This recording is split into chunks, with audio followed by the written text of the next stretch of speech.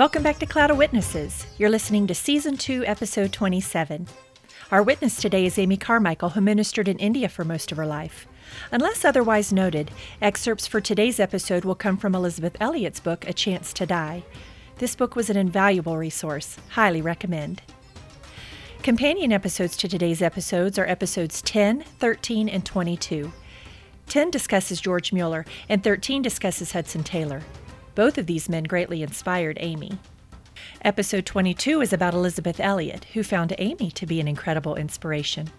She described Amy as her role model and her first spiritual mother.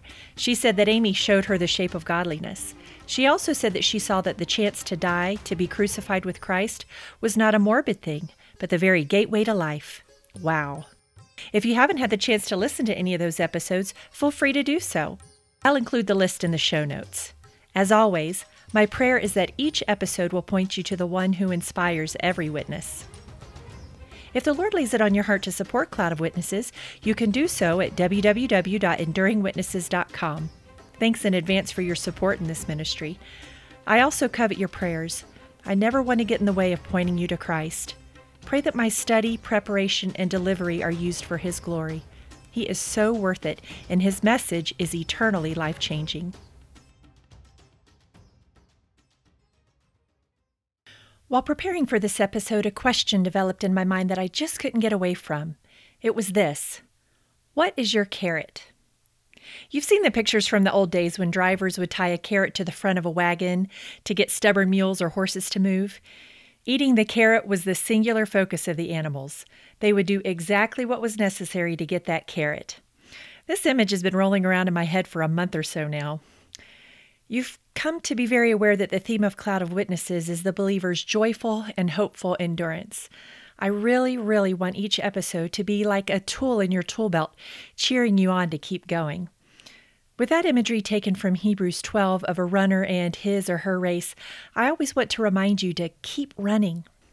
What I'm concerned that I haven't highlighted enough is the proverbial carrot. For a believer, the carrot is not a what, it's a who. It's Jesus. But before we get into that, I want to explore the question of whether or not Jesus had a carrot. Please hear that in the utmost reverence. If you read Hebrews 12, 1 and 2, you know what? Let me just do that for you again right now. Listen for the carrot. It says, "Therefore, since we are surrounded by so great a cloud of witnesses, let us also lay aside every weight and the sin which clings so closely, and let us run with endurance the race that is set before us, looking to Jesus, the founder and perfecter of our faith, who for the joy that was set before him endured the cross, despising the shame, and is seated at the right hand of the throne of God." Did you figure out the carrot that fueled Jesus' endurance? It was the joy that was set before him. Listen to part of a sermon Spurgeon preached on this very topic. His glorious motive. What was that which made Jesus speak like this? For the joy that was set before him. Beloved, what was the joy? Oh, 'tis a thought must melt a rock and make a heart of iron move, that the joy which was set before Jesus was principally joy of saving you and me. I know it was the joy of fulfilling his Father's will, of sitting down on his Father's throne, of being made perfect through suffering. But still I know that this is the great motive of the Savior's suffering, the joy of saving us. Do you know what the joy is of doing good to others? If you do not, I pity you, for of all joys which God has left in this poor wilderness, this is one of the sweetest. This is the joy which Christ felt. It was the joy of feeding us with the bread of heaven, the joy of clothing poor naked sinners in his own righteousness, the joy of finding mansions in heaven for homeless souls, of delivering us from the prison of hell and giving us the eternal enjoyments of heaven. Picture yourself today going home. You have an enemy who all of his life has been your enemy. His father was your enemy, and he is your enemy too. There is never a day passes but you try to win his friendship, but he spits upon your kindness and curses your name. He does injury to your friends, and there is not a stone he leaves unturned to stir you up to anger. As you're going home today, you see a house on fire. The flames are raging and the smoke is ascending up in one black column to heaven. Crowds gather in the street, and you're told there is a man in the upper chamber who must be burnt to death. No one can save him. You say, "Why, that is my enemy's house," and you see him at the window. It is your own enemy, the very man. He is about to be burnt. Full of loving kindness, you say, I will save that man if I can. He sees you approach the house. He puts his head from the window and curses you. An everlasting blast upon you, he says. I would rather perish than that you should save me. Do you imagine yourself then dashing through the smoke and climbing the blazing staircase to save him? And can you conceive that when you get near him, he struggles with you and tries to roll you in the flames? Can you conceive your love to be so potent that you can perish in the flames rather than leave him to be burned? You say, I could not do it. It is above flesh and blood to do it. But Jesus did it. We hated him. We despised him. And when he came to save us, we rejected him. When his Holy Spirit comes into our hearts to strive with us, we resist him. But he will save us. Nay, he himself braved the fire that he might snatch us as brands from eternal burning. The joy of Jesus was the joy of saving sinners. The great motive then, with Christ, in enduring all this, was that he might save us. If that doesn't make you thankful for Jesus, I don't know what will. The point I'm trying to make is that if Christ himself had a motivation for endurance, how much more so do we need one? We can imitate our Savior's example of enduring for the joy that was set before him by keeping before us the exquisite joy of one day being with him for all eternity. And when we're with him, according to Scripture, he will reward us with crowns that we can, in an incredible act of love and thankfulness, lay at his feet. I came across a message by David Jeremiah. In it, he outlined, as he called them, the 5 crown rewards in heaven. Just like the Olympiads of Greece ran for the prize of the crown of leaves, believers will be awarded crowns one day in heaven at the judgment seat of Christ. I'm going to very quickly walk you through what they're called and the related passages. I'll leave them in today's show notes so that you can follow up on them in your own time. The first crown is the victor's crown. 1 Corinthians 9 explains that there will be an imperishable crown for the one who exercises self-discipline for the purpose of pursuing things with the greatest eternal value. The second crown is the crown of rejoicing. According to 1 Thessalonians 2, this crown is given to the one who wins souls to Christ. The crown of righteousness is the third crown. Jeremiah explains from 2 Timothy 4 that this crown is for those who long for heaven, their true home, who long to see the face of their Savior when he comes for them in the clouds. He then goes on to explain the fourth crown, the crown of life. He cites James 1 and Revelation 2 in his explanation that this crown is for anyone who has suffered, endured, persevered, and encouraged others. They have triumphed over persecution, temptation, and even martyrdom. The last crown is the crown of glory. It will be given to those here on earth who have shepherded the flock of God's children, pointing them to the one who died for them. 1 Peter 5 makes it clear that Jesus is the chief shepherd. He is the example for them to follow. So which crown is your carrot? You can endure anything knowing that eternity is your end game. It's coming closer every day that you live. Don't you want to focus on eternal things?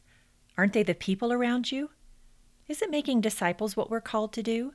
Is it loving your neighbor as yourself supposed to characterize your interactions with everyone?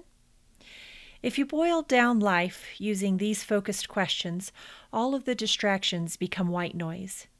I want to encourage you to keep your eyes on the prize. Maybe you having cancer is about the medical professionals at your hospital needing to hear the gospel.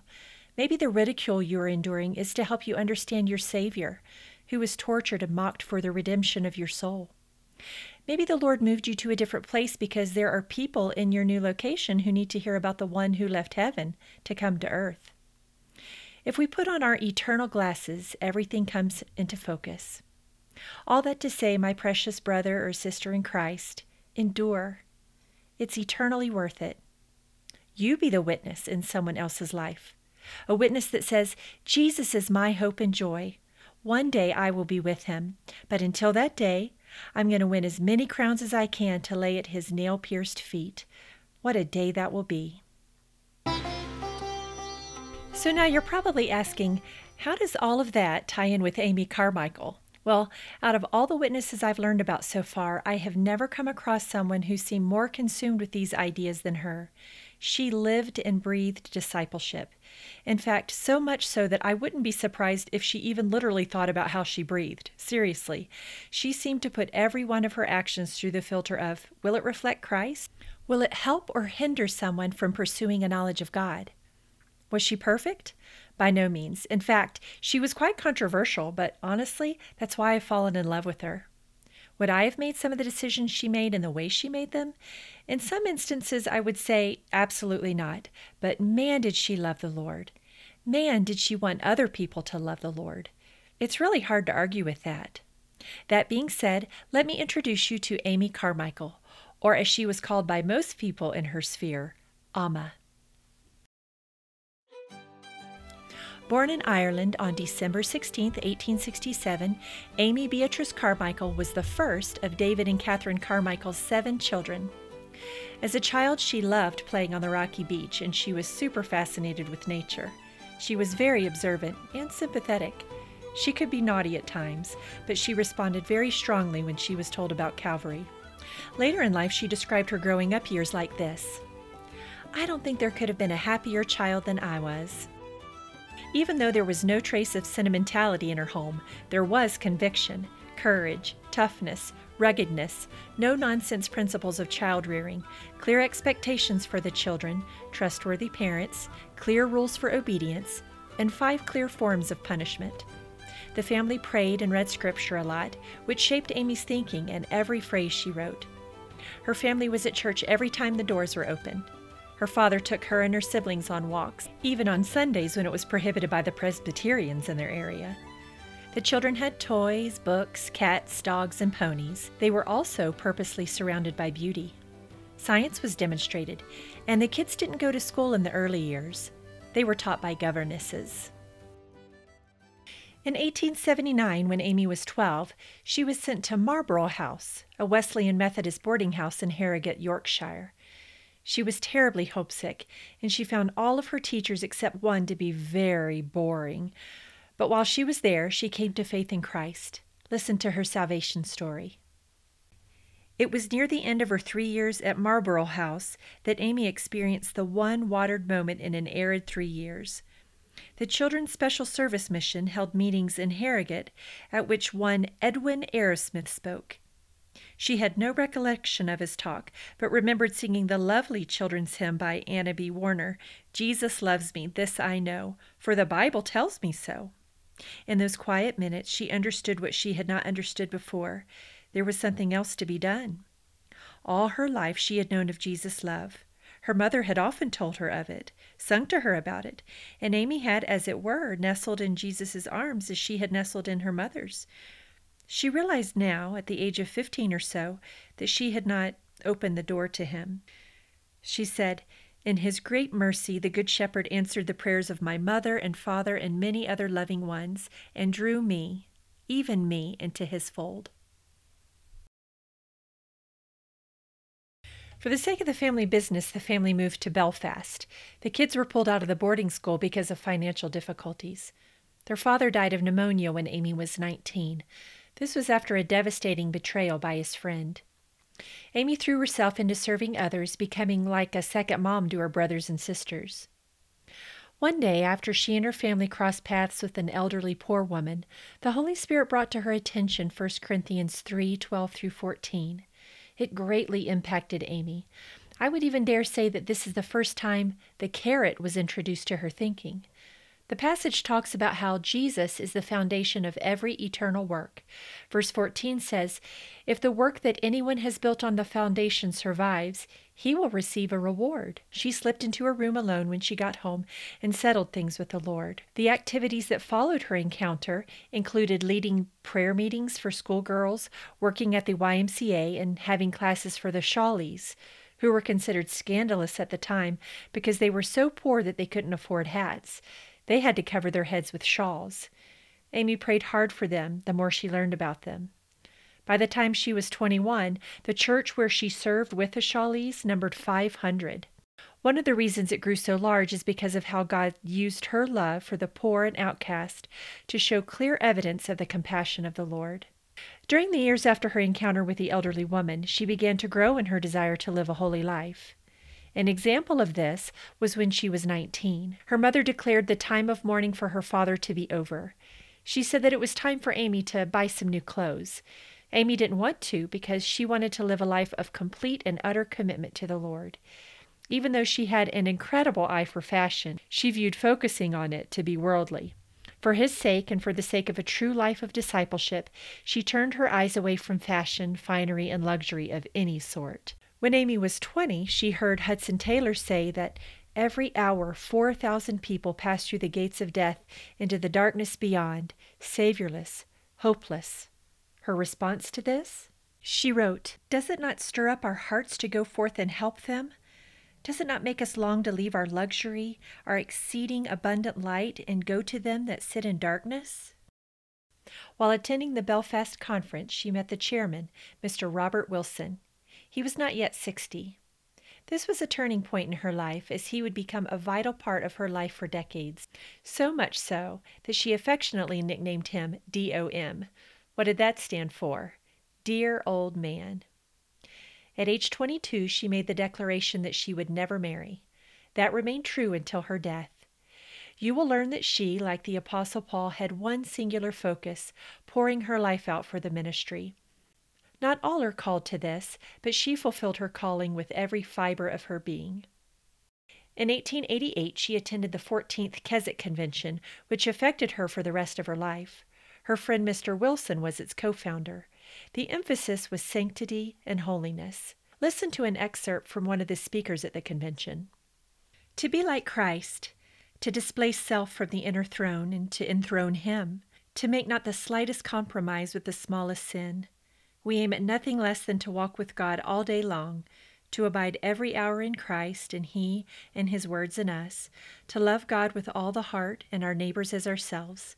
It is possible to cast every care on Him daily and to be at peace amidst pressure, to see the will of God in everything, to put away all bitterness and clamor and evil speaking, daily, hourly.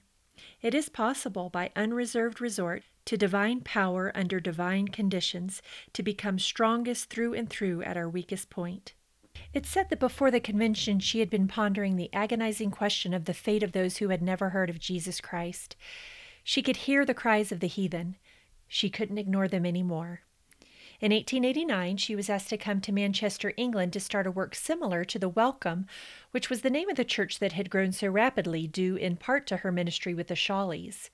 Her mom was asked to be the superintendent for the women of a rescue home there. The place Amy and Mrs. Carmichael moved to was in a highly populated slum. The people were rough and drank a lot. Living in the slum made for good missionary training. Amy had to learn how to deal with gross, creepy crawlies. She also had to learn to do whatever was necessary at a moment's notice. Living without privacy and quiet and living in danger also sharpened her in ways that would prove invaluable on the mission field. In 1890, she moved to Broughton Grange, which was the home of Mr. Wilson, dear old man. He had asked Mrs. Carmichael if Amy could be his daughter of sorts. Wilson's sons didn't like her presence in their father's life. Even though this was painful, years later she regarded it as helpful preparation for her future ministry. Always mindful of specific dates in a way similar to how the Israelites built memorials in Old Testament times, Amy marked January 13th, 1892 as the date of her greatest crisis. She knew without a shadow of a doubt that the Lord was calling her to go. Her heart was incredibly torn as to what it would do to her mother and to her father-ee, Mr. Wilson. She agonized how to tell them. In an incredible example of God's mercy and grace, both of them made it clear that they were willing to surrender her to the Lord's will. On January 16th, in firm, clear handwriting, Mrs. Carmichael wrote, "My own precious child, He who hath led will lead all through the wilderness. He who hath fed will surely feed. He who hath heard thy cry will never close his ear. He who hath marked thy faintest sigh will not forget thy tear. He loveth always, faileth never, so rest on Him today, forever. Yes, dearest Amy, He has lent you to me all these years. He only knows what a strength, comfort, and joy you have been to me. In sorrow He made you my staff and solace, in loneliness my more than child companion, and in gladness my bright and merry-hearted sympathizer. So, darling, when he asks you now to go away from within my reach, can I say nay? No, no, Amy. He is yours. You are his, to take you where he pleases and to use you as he pleases. I can trust you to him, and I do. All day he has helped me, and my heart unfailingly says, Go ye. She wrote more of the sufficient grace she could count on, of the everlasting love, of the smallness of life, of her willingness to give her child into the loving arms of God. As for Mr. Wilson, God has his happiness in his keeping. Mr. Wilson wrote to comfort Mrs. Carmichael in the giving up of her dear child for the Lord's work amongst the heathen. I know something of what it must cost you. It hardly seems a case for anything but bowing the head in thankful acquiescence when the Lord speaks thus to one so dear. The future seems changed to me. She has been and is more than I can tell you to me, but not too sweet or too loving to present to him who gave himself for us. The Wilson sons were not pleased with Amy's desire to leave. They considered it to be heartless because her father had come to need and love her so much. Even her own sisters and leaders of the convention spoke poorly of her desire to go to a foreign land. Through all this, she came to understand what it meant to bear shame for the cause of Christ. She grew to connect with the passage that declared that we are dead to self and alive to God. She said, this is what those dark scripture passages meant, dead to all one's natural earthly plans and hopes, dead to all voices, however dear, which would deafen our ear to his. Looking ahead, the fall of 1892, when she would be 25 years old, seemed like the right time to leave. She didn't know where she was going to go, but she knew that the Great Shepherd would make it clear. Ceylon, which is modern-day Sri Lanka, was constantly on her mind, but it quickly left her mind, and China came to the forefront because of the impact Hudson Taylor had on her. She met a missionary named Mrs. Stewart, who served in Fukien, China. This convinced her that she should go to Fukien in the fall. Before that, on July 16th, Amy found out that Mrs. Stewart could not return. Amy accepted it as part of the master plan. Little did she know that the Stewarts and several single women missionaries would be murdered 3 years later. 5 years earlier, 30 young people had volunteered for missionary service, and the next year someone sent a 10-pound note to the chairman as the nucleus of a fund for sending out a Keswick missionary. It was in 1892 that the first one was chosen to be sent and supported by that fund. It was Amy Beatrice Carmichael. Sometime in August, Amy decided that she would offer herself to Hudson Taylor's China Inland Mission. Sadly but sovereignly, the mission doctor refused to let her go. Dear old man was thrilled. Amy's response? Doctor's verdicts notwithstanding, she knew she had to go. Less than a year later, she became convinced that Japan was where she needed to go. Because she was burdened only in thought to go to Japan, she endured many pitfalls over the next year or two. Dear old man communicated with Barclay Buxton, a missionary with the Church Missionary Society, about Amy's strange feeling. Buxton believed she should head for Japan at the earliest possible moment. A party of the China Inland Mission women was to sail on March 3rd for Shanghai. Why not go with them? Buxton could send his reply there. Amy confidently booked a passage on the Valletta. Again, she and dear old man were heartbroken. The parting of the Valletta was agonizing and long. The loved ones there to see the group of 4 women off sang "Crown Him with Many Crowns" and "Like a River Glorious" over and over as the ship sailed away for an hour. She tried to figure out what she would do during the weeks between England and Colombo, Sri Lanka. She thought about games, but decided against it since she was now a missionary. She then became burdened to share the gospel with the sailors and passengers. The captain became a believer and asked her to post a verse so that everyone could know that he was now saved. She struggled with seasickness, and she also grew burdened for, as she described it, darkest Africa as they sailed by it. She begged the passengers not to let the call go unanswered. She also grew burdened for the Arabs. On the next ship, they were greeted by a cabin already occupied by rats and cockroaches. She arrived safely in Shanghai on April 14th. It had taken a little over a month. After being there for a bit, she was put on board the SS Yokohama Maru, bound for Shimonoseki. The ship was caught in the tail end of a typhoon. The captain put her into a madly tossing steam tug full of very seasick Japanese. Finally, everybody tumbled out together onto the shore. Amy was surrounded by a crowd of shouting people. She did her best to explain her predicament. The crowd was friendly. It was certainly interested. It was, in fact, transfixed at the sight, but it was helpless. As she told the story later, she said she laughed till she was positively aching at the absurdity of the whole affair. A foreign port, nobody to meet her, not a word of any language she could understand. The girl from the Irish village on the North Sea, standing in the pouring rain beside her pile of luggage on the shore of Japan, laughing.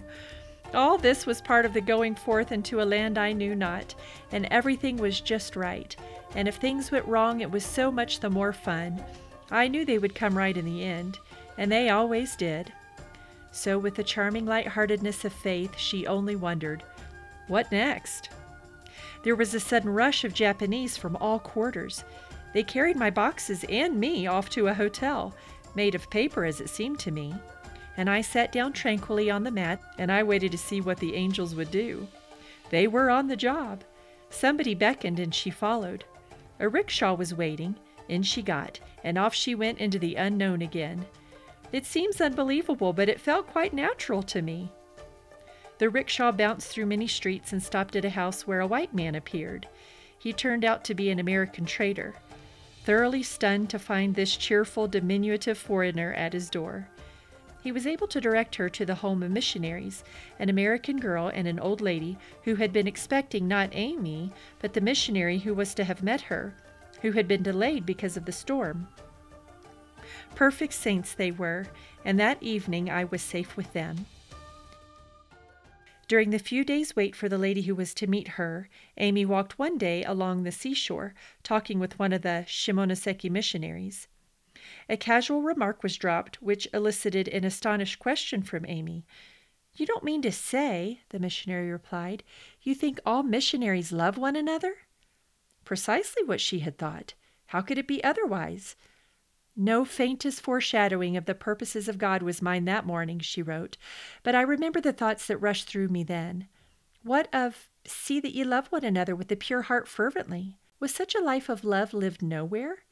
It was a gray day with a gray sea, a gray drizzle and gray thoughts, but it spurred her to prayer, to an earnest beseeching that the Lord would enable her to love as He commanded us to love. She arrived in Matsuye on May 1st, 1893.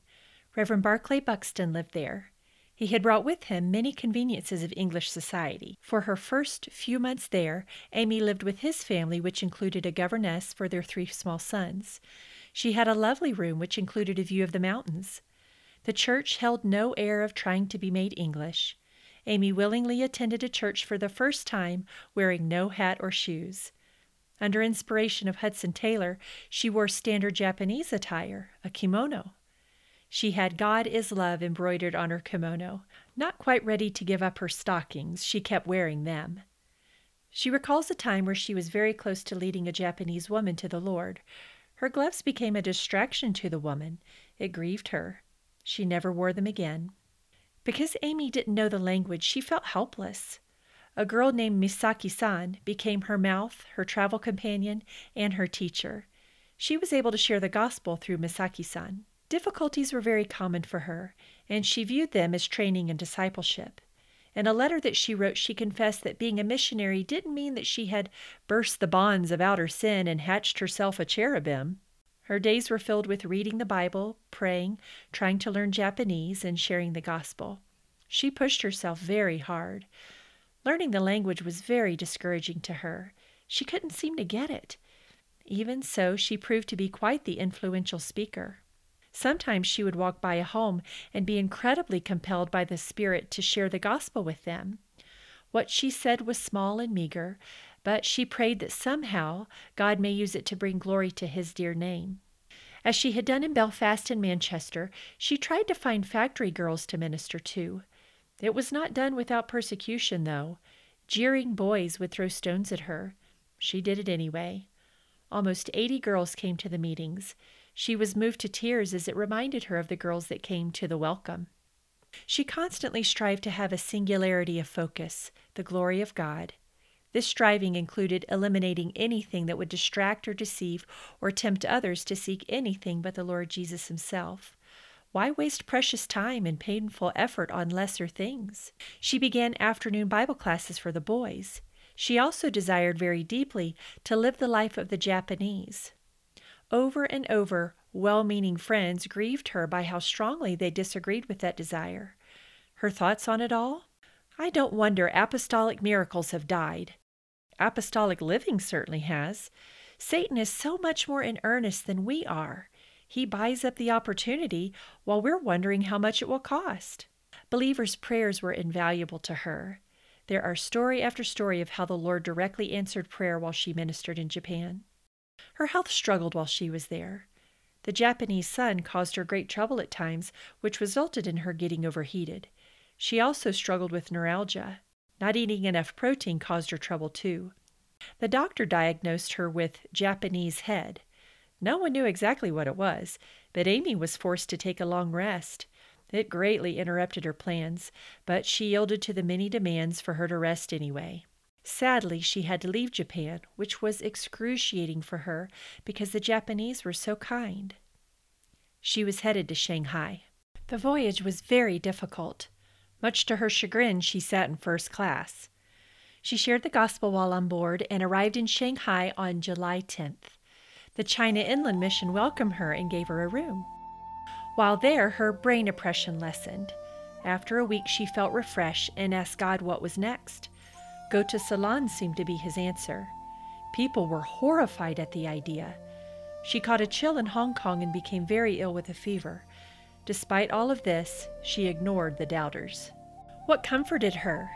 2 Corinthians 12:9. But he said to me, "My grace is sufficient for you, for my power is made perfect in weakness. Therefore I will boast all the more gladly of my weaknesses, so that the power of Christ may rest upon me." Amy eventually approached by ship the dock of Colombo. She was small, tired, tortured with fear, weak, utterly unfit for the great dim unknown coming now so close to her. She read the verse, "The joy of the Lord is my strength." Her attitude changed. She decided she would trust and not be afraid. She was immediately embraced by those at the mission cottage. She still felt helpless, trustless, wondered why she had come, and longed for solitude and quiet. The Lord was gracious to Amy, because even though the dear old man made it clear that he was not on board with her decision to go to China, 3 single female missionaries let her know that they viewed her as a direct answer to prayer. Trying to make very clear her intentions, she moved into their thatch-roofed hut. She described the floor as being made of mud and horror. She felt constantly watched, but she was able to find beauty in her surroundings, especially the birds. Ignoring her need to rest and recover, she dove directly into meetings. She found that the children were most receptive to the gospel. She was quite stern with little ones who were naughty. She found heathenism in all its forms appalling. Through the moonless dark we can see the flare of torches, the glimmer of lamps, the flicker of tapers. The woman there was ill. They had a devil dance over her. Now she was recovered, and they were paying the vow to the demon who had withdrawn as requested. One man is playing a sort of long-shaped tom-tom hung round his neck. 2 more are dancing up and down and round on a marked circle, sacred to the presiding spirit. 2 or 3 boys are arranged in corners to yell at given periods. On the ground lies the woman. Behind the performers, 3 altars stand, decked with creamy water lilies, lit with tapers floating in split coconuts, and on each there is rice in little piles, the few coins and sprays of the exquisite areca flower. All around there are people, men and women and boys. They will go on all night. In the early morning the dances will vary. They will sing something different too.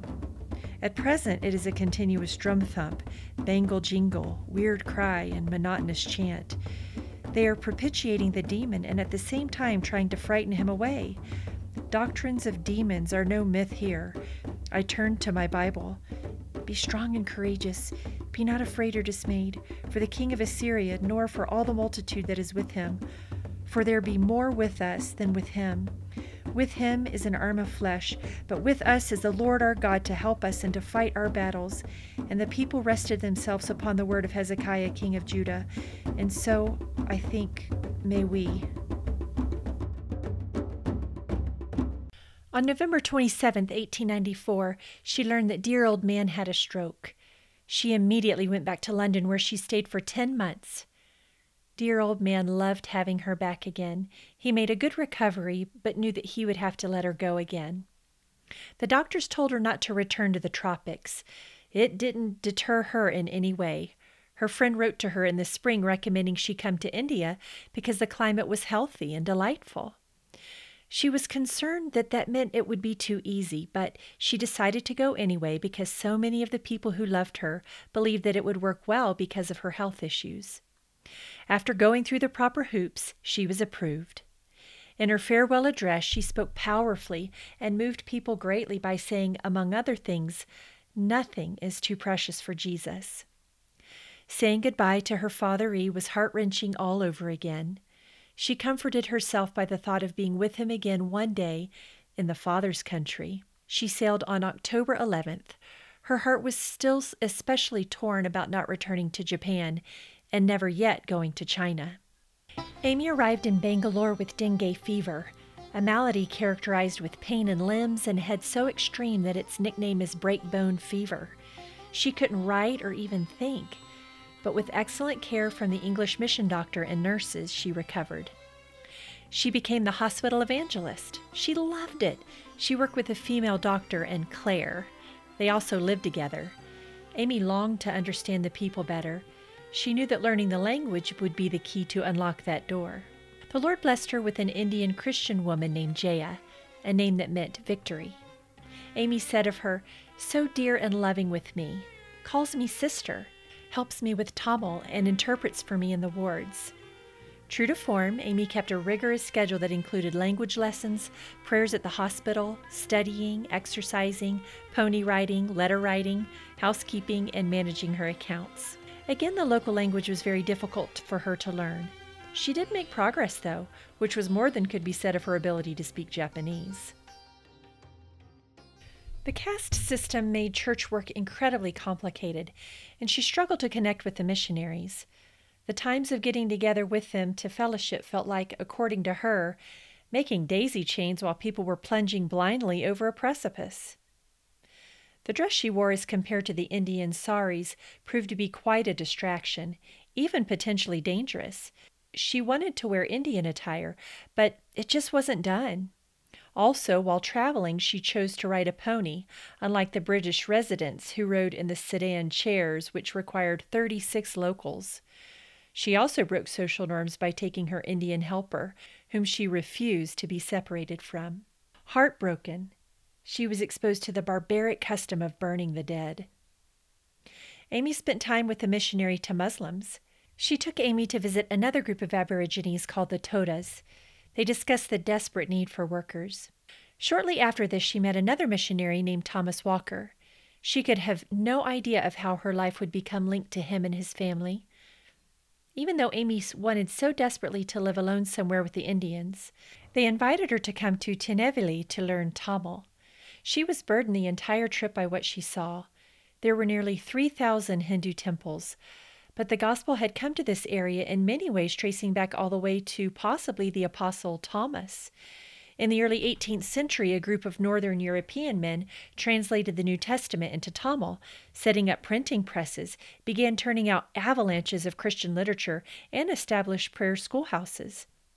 Despite the positive effects Christianity had on the Indian caste culture and Hinduism, there was quite a backlash against Christians, which included things like believers being driven from their homes, being put in stocks, being exposed for up to 2 weeks to scorching sun and chilling dew. They were declared disloyal to the company's Raj. Walker was very encouraged by the gifts and heart of discipleship that he saw in Amy. He wanted to begin itinerant work in the villages and asked Amy to pray about joining him and to potentially start a ministry with the women. She was very encouraged by this, prayed, and told him yes. With no interpreter, her ministry begun. She told young boys the story of Solomon. She discovered a quote-unquote Christian home that had no Bible, an entire quote-unquote Christian congregation that hardly a converted soul. She felt pitiful, purposeful love. A few months later, she contracted a fever that put her out of commission for 2 months. The Walkers proved to be true friends to her, more like a brother and sister. Eventually, her language skills improved so much that she was able to understand one of Walker's sermons. Her ministry with children and women continued. She was encouraged by reading the letters of Henry Martyn, earlier missionary to India, who wrote, "I have rightfully no other business each day but to do God's work as a servant, constantly regarding his pleasure. May I have grace to live above every human motive, simply with God and to God." In 1898, she passed her Tamil exam despite her battle with neuralgia. Because of nominal Christianity and the caste system, winning souls for Christ was incredibly difficult. Because of this, her thought on half-hearted missionaries was this: don't come if you haven't made up your mind to live for one thing, the winning of souls.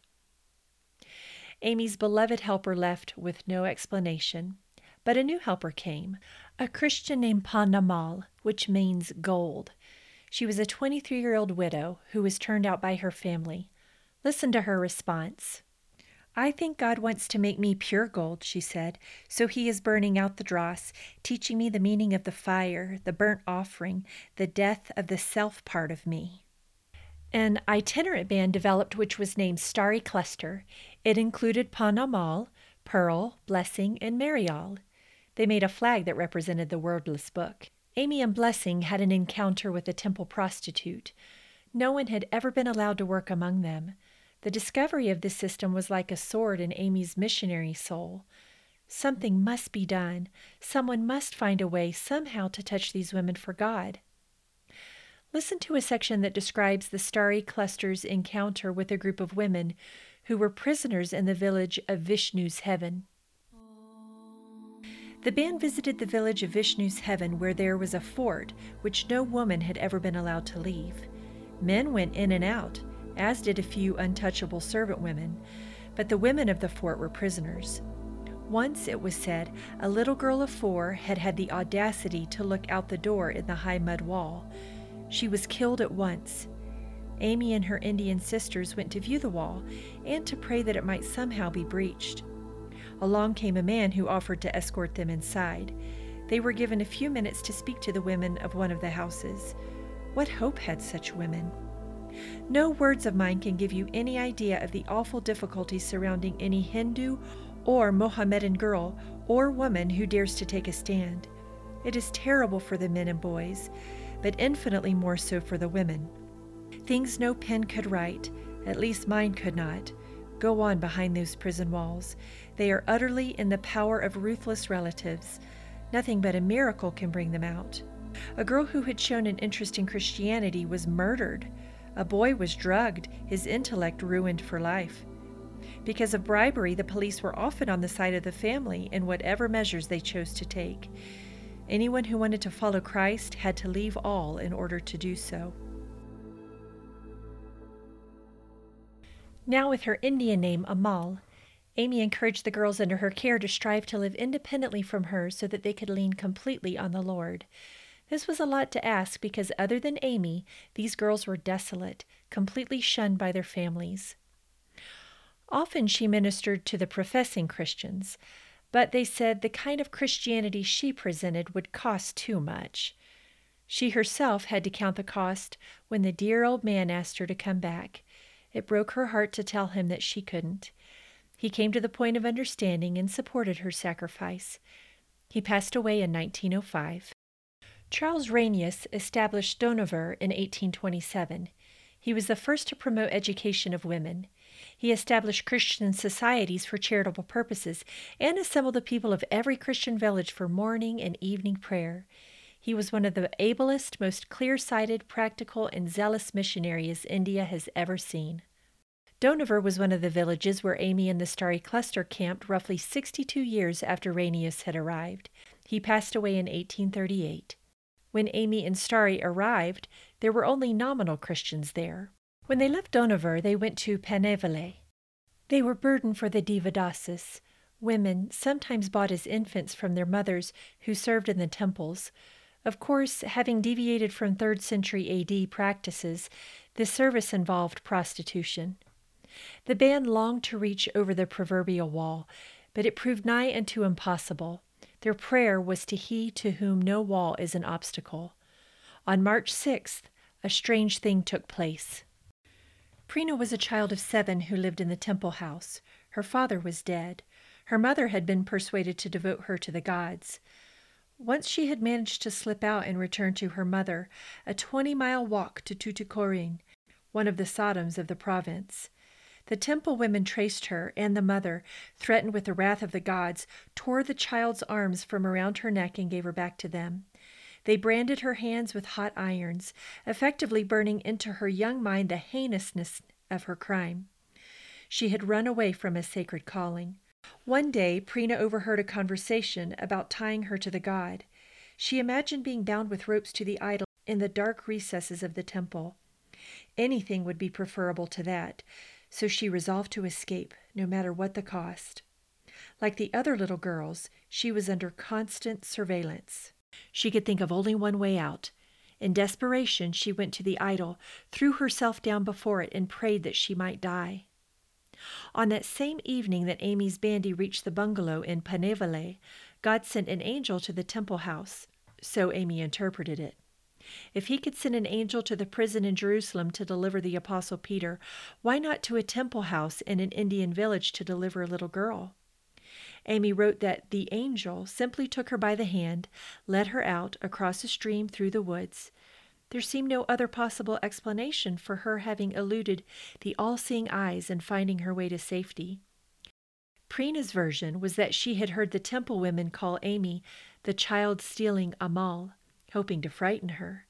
The child made up her mind instead that that was the very Amal she wanted to find.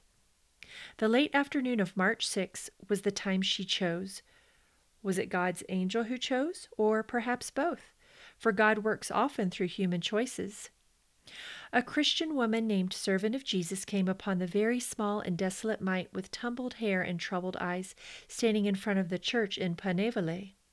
It was late, so instead of taking the child back where she belonged, the woman kept her for the night, intending to return her the next morning. But Prina insisted that she wanted to go to the child-stealing Amal. Early the next morning, Amy was having her chota on the veranda when Servant of Jesus, looking astonished, suddenly appeared with Prina. She did not know about the angel, I expect, and she could not understand it at all. The child ran straight to the white lady, climbed into her lap, and began to chatter away. "My name is Pearl Ice, and I want to stay here always. I have come to stay." Prina's memory years later of her precious Amma was of her taking her into her lap and kissing her.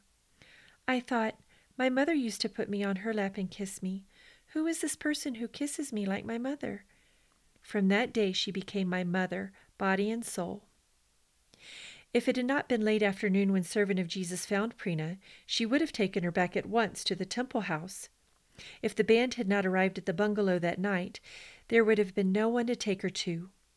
If Prina had succeeded in making her escape earlier, Amy would have been 50 miles away.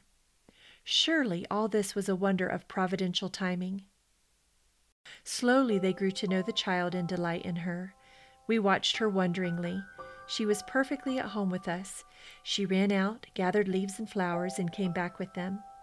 These were carefully arranged in rows on the floor, then another expedition, and in again with 3 pebbles for hearthstones, a shell for a cooking pot, bits of straw for firewood, a stick for a match, and sand for rice. She went through all the minutiae of Tamil cookery with the greatest seriousness. Then we, together with her doll, were invited to partake. The little thing walked straight into our hearts, and we felt we would risk anything to keep her. Prina was followed, of course. The temple women came to the bungalow. Crowds gathered. There was an enormous fuss. Prina would not go with them, and Amy would not force her. Amy dared not go near the child, then lest they think she had some power to bewitch her. Erulai, one of the band, took her away out of sight, and the child clung to her and sobbed, imploring her not to let them take her. Their punishments were cruel. Prina had scars to prove it. Aralai managed to soothe her and took her back to the angry crowd. The little girl stood bravely before them all. Would she go with them? "I won't," was her answer. And they went off, declaring that they would write to her mother who had given her to them. This was the beginning of Amy and her group rescuing children who were being trafficked. Because this topic is a heartbreaking reality in our world today, I looked up some statistics. In 2021, according to the National Center for Missing and Exploited Children, of the 25,000 children reported missing who had run away, 1 in 6 were likely sex trafficking victims. 19% of the children who ran from the care of social services and were reported missing in 2020 were likely victims of child sex trafficking. God save these children from this modern-day slavery. Positively, Amy had such an impact on Prina that she was given a new title, Amma. It is an Indian term that means mother. For the rest of this episode, I will refer to her as Amma. By June of 1901, only 3 months after Prina's arrival, Amy had become Amma to 4 more little children. She struggled to figure out the balance of motherhood and evangelism. Typhoid became a problem. Aralai, or Star, became desperately ill with it. All journeys came to a halt while Amma and her helpers, for 3 anxious and grueling months, gave themselves to nursing. Praise the Lord, Aralai recovered. Amma came to the realization that mothering is a full-time job and that her family needed a home. Through certain circumstances that I'll skip over for sake of time, the family came to permanently live in Dohnavur. It is there that Amma lived out the rest of her days, 50 years to be exact. Upon her death, she had been Amma to over 1,000 children. Her desire was to always point them to the gospel and to train them up in the nurture and admonition of the Lord. Of course, she did not do this alone. Her team grew bigger and bigger over the years with the expectation that serving the Dohnavur Fellowship would be sacrificial and all-consuming. Only heaven will be able to tell how many people came to saving faith because of the life of Amma. I hope I'm near her when the crowns of rejoicing are given out.